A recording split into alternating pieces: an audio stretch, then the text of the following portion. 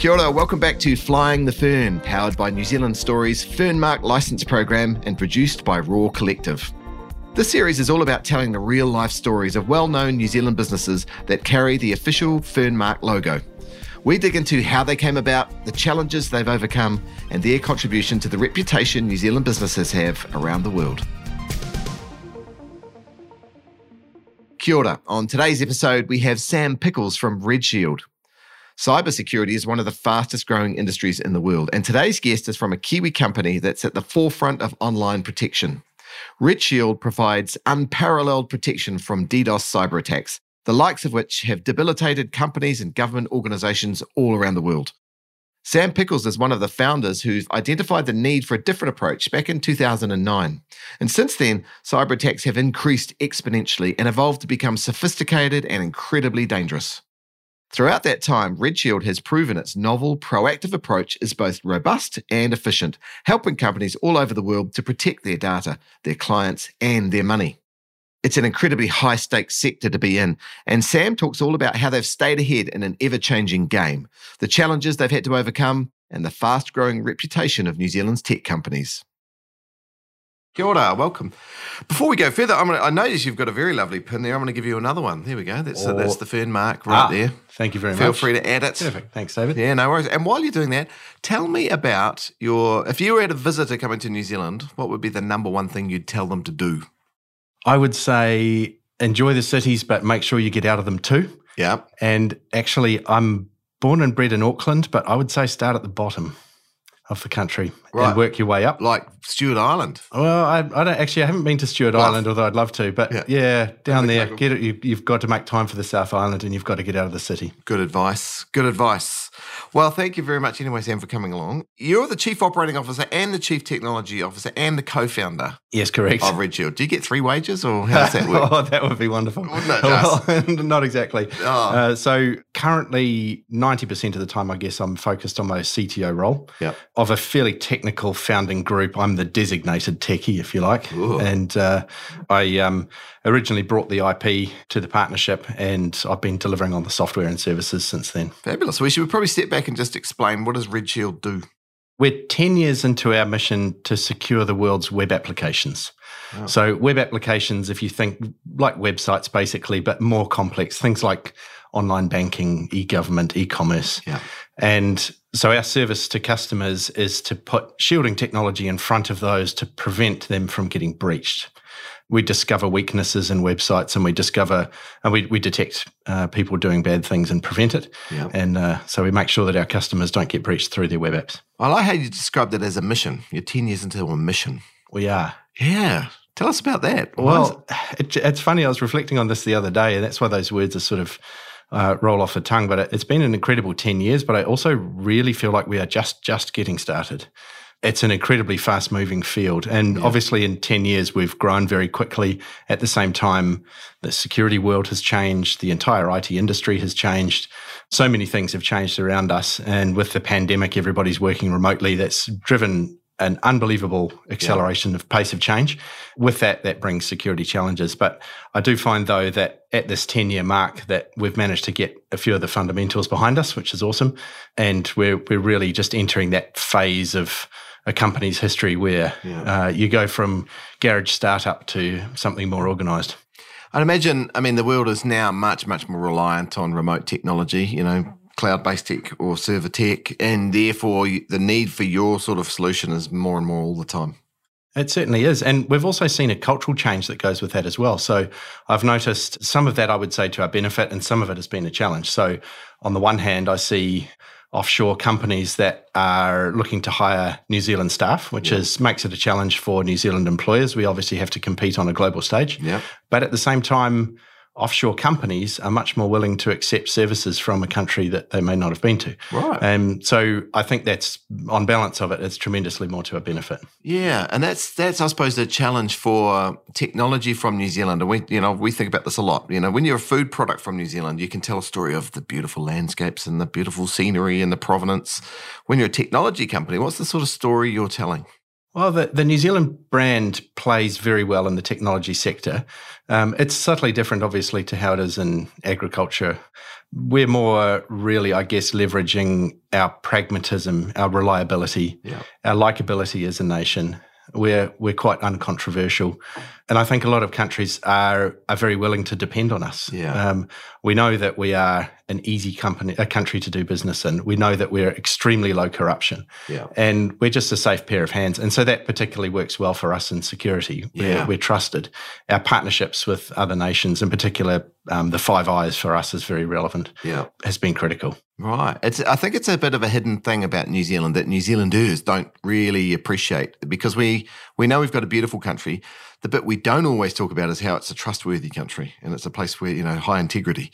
But that's what you sort of trade on. Yeah, absolutely we do. Some of our largest customers are larger than the entire New Zealand government, just in a single company. And so they really have a lot to lose when it comes to cybersecurity. And so it takes an enormous amount of trust to be able to take on cybersecurity operations for an organisation of that sort of size. How do you build that trust remotely, Well, particularly over the last couple of years? Remotely actually is probably the hardest type of all. I mean, it's hard enough actually for us to go and live, and particularly we're interested in the US, and so several of the founders have lived over there. We've spent a lot of time over there, and you build those relationships one meeting at a time. But doing it remotely is certainly tough.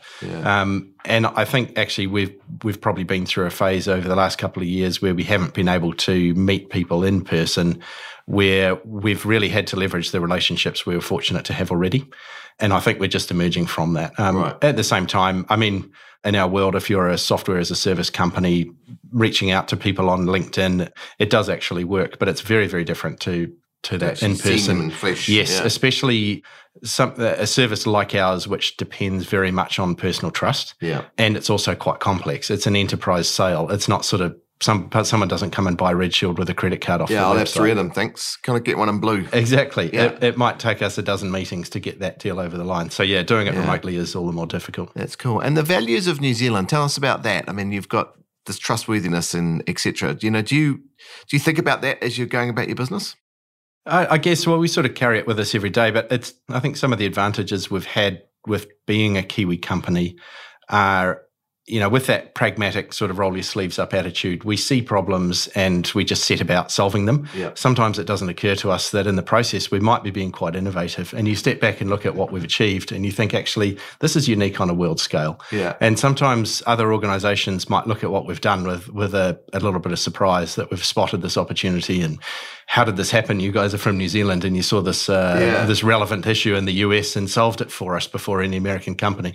The other thing that we've really benefited from is our ability, from a relatively small size of company, to get across a lot of different industry verticals.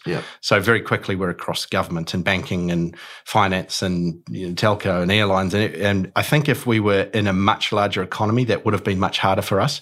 And that, in particular in our case, that gave us the opportunity to refine the business model much more quickly. That's another hidden advantage, isn't it? Sometimes our small population size is to our advantage. You can jump across. It is. And you hear the mythical kind of, technology gets released in New Zealand first as a test market.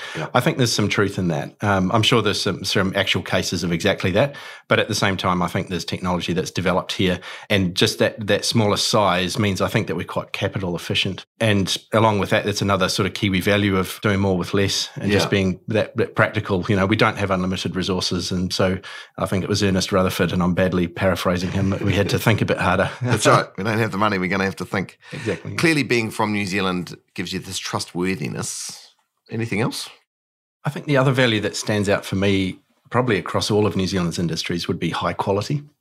And we see this in clothing, some of the, merino, for example, and we're probably, we're all, wearing this high quality product. Our food and beverage sector is all aimed at the high end. That's right. It's sort of the default strategy, actually. There's no point trying to compete on low cost, low quality, commoditized stuff. And so I think that customers are coming to us not expecting that we're going to be the cheapest solution.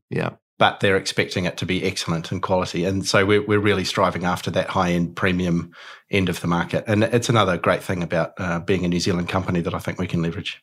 And we love it, of course, that you are, flying the fern, as we say. You've got the fern mark there. You use it in your product marketing. Yes, we do. Yeah, and very proud of our relationship with NZTE, and proud to market ourselves as a Kiwi company. Yeah, that's great. Yeah, and so I mean, the fern mark is it's great to have that endorsement as a company in good standing. It's not always tremendously well known across the US as a trademark, but as a country, it blends together with many of the other things that we're famous for, right, for innovation, for the fern motif in general. Yeah. Great. So it certainly has worked really well for us. And so, are there people out there? I'm just curious because the world's obviously very weird at the moment. Maybe it's going to be like this for a long time, but are there people out there that are basically spending their lives trying to attack other countries? And so you're standing in the middle between them and their prey. We do. It's increasingly, and this is something we've seen change very much over the last 10 years, attacks have become much, much more professional. In fact, I'd almost say industrial in scale. Yeah. Where it used to be that all of the websites were built by hand and security vulnerabilities were discovered by hand and attacks were done by hand. And now it's like we're farming thousands of applications, and there are, I looked on the systems just before I came. The last 24 hours, we've blocked around 5 million cyber attacks today. 5 million? Today. Wow. So clearly you need pretty well automated systems to deal with it. So that's not just you with a couple of keyboards. No, it isn't. We're not sort of sitting there watching the logs rolling down like the Matrix and stopping things one at a time. It's industrial in scale. And that's global. Your customer base is global, I think, isn't it? Yes, so it could be anywhere. Yeah, correct. And so the attacks come from anywhere, and there's a mixture of most likely government. Attribution is hard, but I would say government and organised crime. Right. Attacking. And when you see things like at the moment, the war in Ukraine, do we see state actors taking part in this? That's the government pieces? Yeah, definitely. There are some rogue nations that actually raise money through cybercrime, exactly like criminal gangs. And then there are other just outright gangsters it's the extortion and the other types of fraud and ways to make money.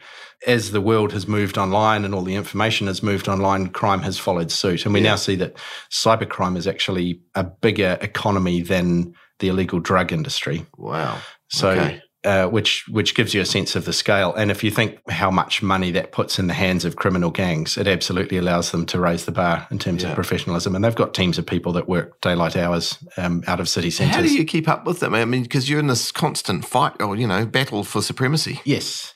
Yeah, that's true. You're the CTO at the top. Yeah, it's true. So look, I mean, it's a combination of things. Obviously, continuing to invest in research is critical. Yeah. And we've got some smart and talented people that work for us that love discovering new types of attacks and new sorts of threats, and then finding ways to create defences out of those that we can use to then deploy at scale. Right. And so it gives us a special advantage, I would say, over a lot of organisations that are doing it themselves, but it's not their core mission. Yeah. If you're a bank, you're good at security, but it's not the main thing the company does. So for us, that research program has been critical. And then, of course, there's external advisors and partners. And a lot of our industry partners and external advisors have been critical to helping us keep up to speed with it. That's great.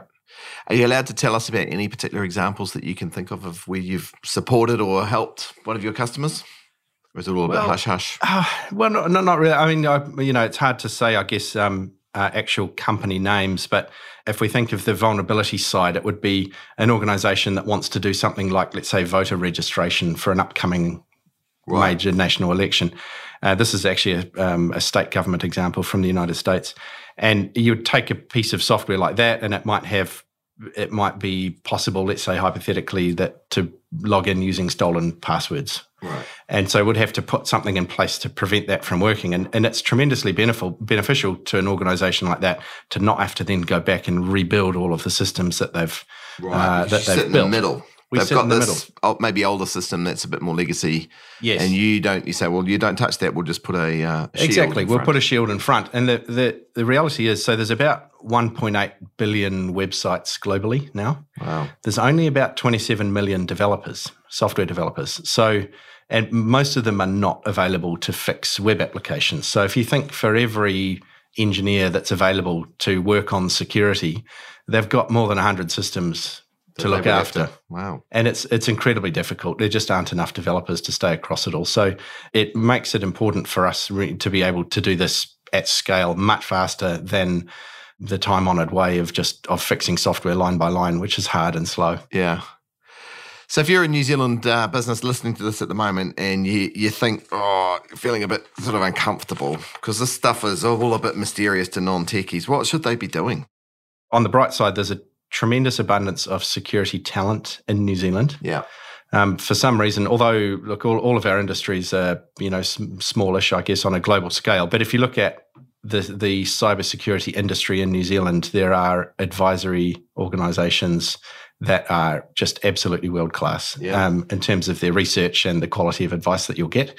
So if you go to the top of the industry, look at the award winners and work your way down, you'll be talking to some very talented individuals. And they can, the other thing I would suggest go to Institute of Directors, which is also a very helpful place to get started. Yeah. And start with the 3-page PDF and start asking the right questions at the board level.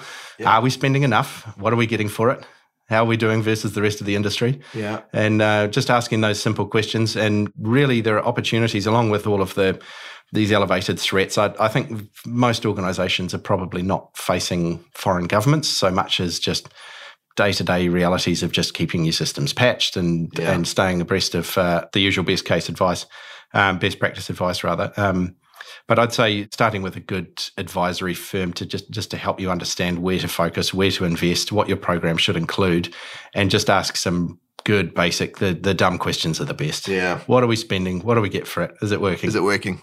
Someone said to me recently that, cybersecurity for directors is the new health and safety. And that, there was a period there 6-7 years ago where we all went, oh, jeepers, we better do something about this. It's not like something you can ignore anymore. Absolutely. Yeah. Look, we can't ignore it. But it's, even though it might be a little bit, I guess, inaccessible because it's technology and, not all of our boards of directors are all techies. But nonetheless, the simple questions are all still absolutely valid around whether our risks are covered. It's another business risk. And we have pandemic and we have fire and we have currency risk and we have geopolitical and, it is just another one. Yeah, I have to say you've been surprisingly ungeeky. I don't know if that's a compliment or not. You're supposed to be pretty geeky. You're the CTO of literally a cybersecurity firm. You should be a bit more geeky. I'm hiding it. I'm pretty geeky. Are you really? Seriously. You want to bust out some discussions about AI and blockchain and all that. Yeah. Absolutely. Bring it on. But, that part of your job is translating for customers between, these highly technical phrases with things that people can understand. Certainly. And look, most of our customer base, in fact, probably the best fit customers for us are not pure play technology organisations. Yeah. They might be governments and they've got technical people, but it's not their main mission. And that's what we'd like to do. Your job. Yeah, exactly. Sit in the middle. Where do you think the business is going to go? I mean, it feels to me like cybersecurity is only becoming more important. Where does that leave you? I think so. Well, we're seeing, sadly, and this is where I'll show how geeky I am, I've only ever worked in security. It's been 20-something years now. Wow. I've seen it sort of come and go, but it feels like a couple of years ago it hit the top 3 priorities at board level. Yeah. And probably in fact, before COVID, I think cyber was kind of maybe the main thing that we were actually focused on as a risk. It's still somewhere up there, and I can't see it going away in a hurry. So for us, the key is really to continue running hard with R&D and keep bringing innovative products to market. Yeah. I think keep focused and stay in our lane, which enables us, even as a smaller organisation, to compete on a global scale and grow geographically and export. And it's that's the name of the game for all of us. I love the New Zealand market, and our customers here are wonderful, and they're our foundation. But, it's obvious that if you're going to grow, you're going to grow internationally. You do. And the competitors are international as well. So you just, get out there and meet them and go and win deals in the US. And do you see any impediment to that growth? Or is it just all upside from here? Well, there's so much green space for our industry that there's plenty for us all to be running after. Yeah. I wouldn't say there's any impediments anywhere near us. We have a heck of a long way to go before we start heading a barrier. Global market what about saturation. Talent, though? That's the big one in the tech sector. Yeah, talent is tough. I think, though, to the extent that we might find it hard to find talent, I think our customers find it worse. Right. And I know that our competitors are also finding it tough as well. What we have to do is just focus on creating that culture and that brand that people want to work for, and focus on developing people. I think in our industry, I can't afford to be reliant on people with a fully baked and well-formed skill set walking in the door. We have to take smart people and train them. And so that's a competitive advantage. I think the better we can do that. And keep ahead of the bad guys. And actually, you know what? Sometimes I think the bad guys are suffering from a lack of talent as well. Good. Long may it last. Yeah, we don't absolutely. need more bad actors. No. When you got Tom Hanks. Anyway, final questions for you. I'm going to give you an opportunity now to show us your geek potential here. All right. You unleash. What are the top 3 technical trends that people should be thinking about? Well, I guess for people, I think about mostly here about businesses and or government, large organisations. Obviously, clearly it's the move to cloud and that technical transformation. I think what then that feeds into, it's probably got some trends underneath it. One of them is something called serverless, and this is starting to get geeky. Come on. So bring it on. Serverless is... If they're still listening at this point of the podcast, they're clearly interested. So I think we can unleash now. So this is the ability to create software without worrying about infrastructure, networks and servers and all those other things that go underneath it. And that's a tremendous acceleration benefit, I think. I used to work for Microsoft. We used to sell things that had nothing underneath them. This is in the old days, not even on Microsoft. Yeah. Yep. So it enables people to focus on the things that, you do the things that only you can do. You understand your customers and you understand your designs and your business and so forth, but don't worry about servers and networks and all of those things. Right, we'll take care of that. And as an aside, for us, that means that we have to become part of that sort of abstracted infrastructure where we just plug in and security just runs, and we'll manage the details of that. And by gosh, there's a lot of detail. Fantastic. I can imagine there are. Other types of mega trends, obviously, I think that the whole home and remote working thing has been huge.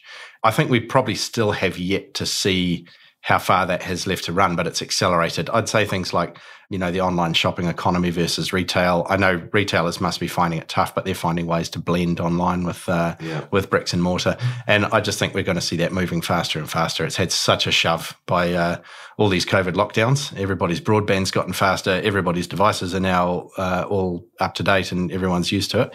I think that online economy is just going to keep accelerating. Right. Well, plenty of work there for you guys to be doing out there by the sound of it. There seems to be more Fantastic. and more. Well, Sam, thank you very much for flying the Fern. Thank you very much, David. Wonderful to talk to you. You too.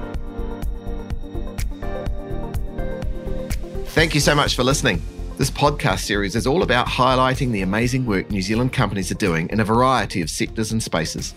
If you like this episode, there's plenty more great stories from Flying the Fern podcast that you can listen to. Just go ahead and check them out where you found this one. We're also highlighting the Fernmark license program, which we talked about during the episode. The Fernmark is our national symbol and a country of origin mark that helps Kiwi businesses promote trust, authenticity and credibility by leveraging the good reputation that New Zealand has overseas. To find out more or to apply to be part of the program, head to our website fernmark.nzstory.gov.nz. And lastly, please rate, review and subscribe. It helps others find us. Haere rā for now.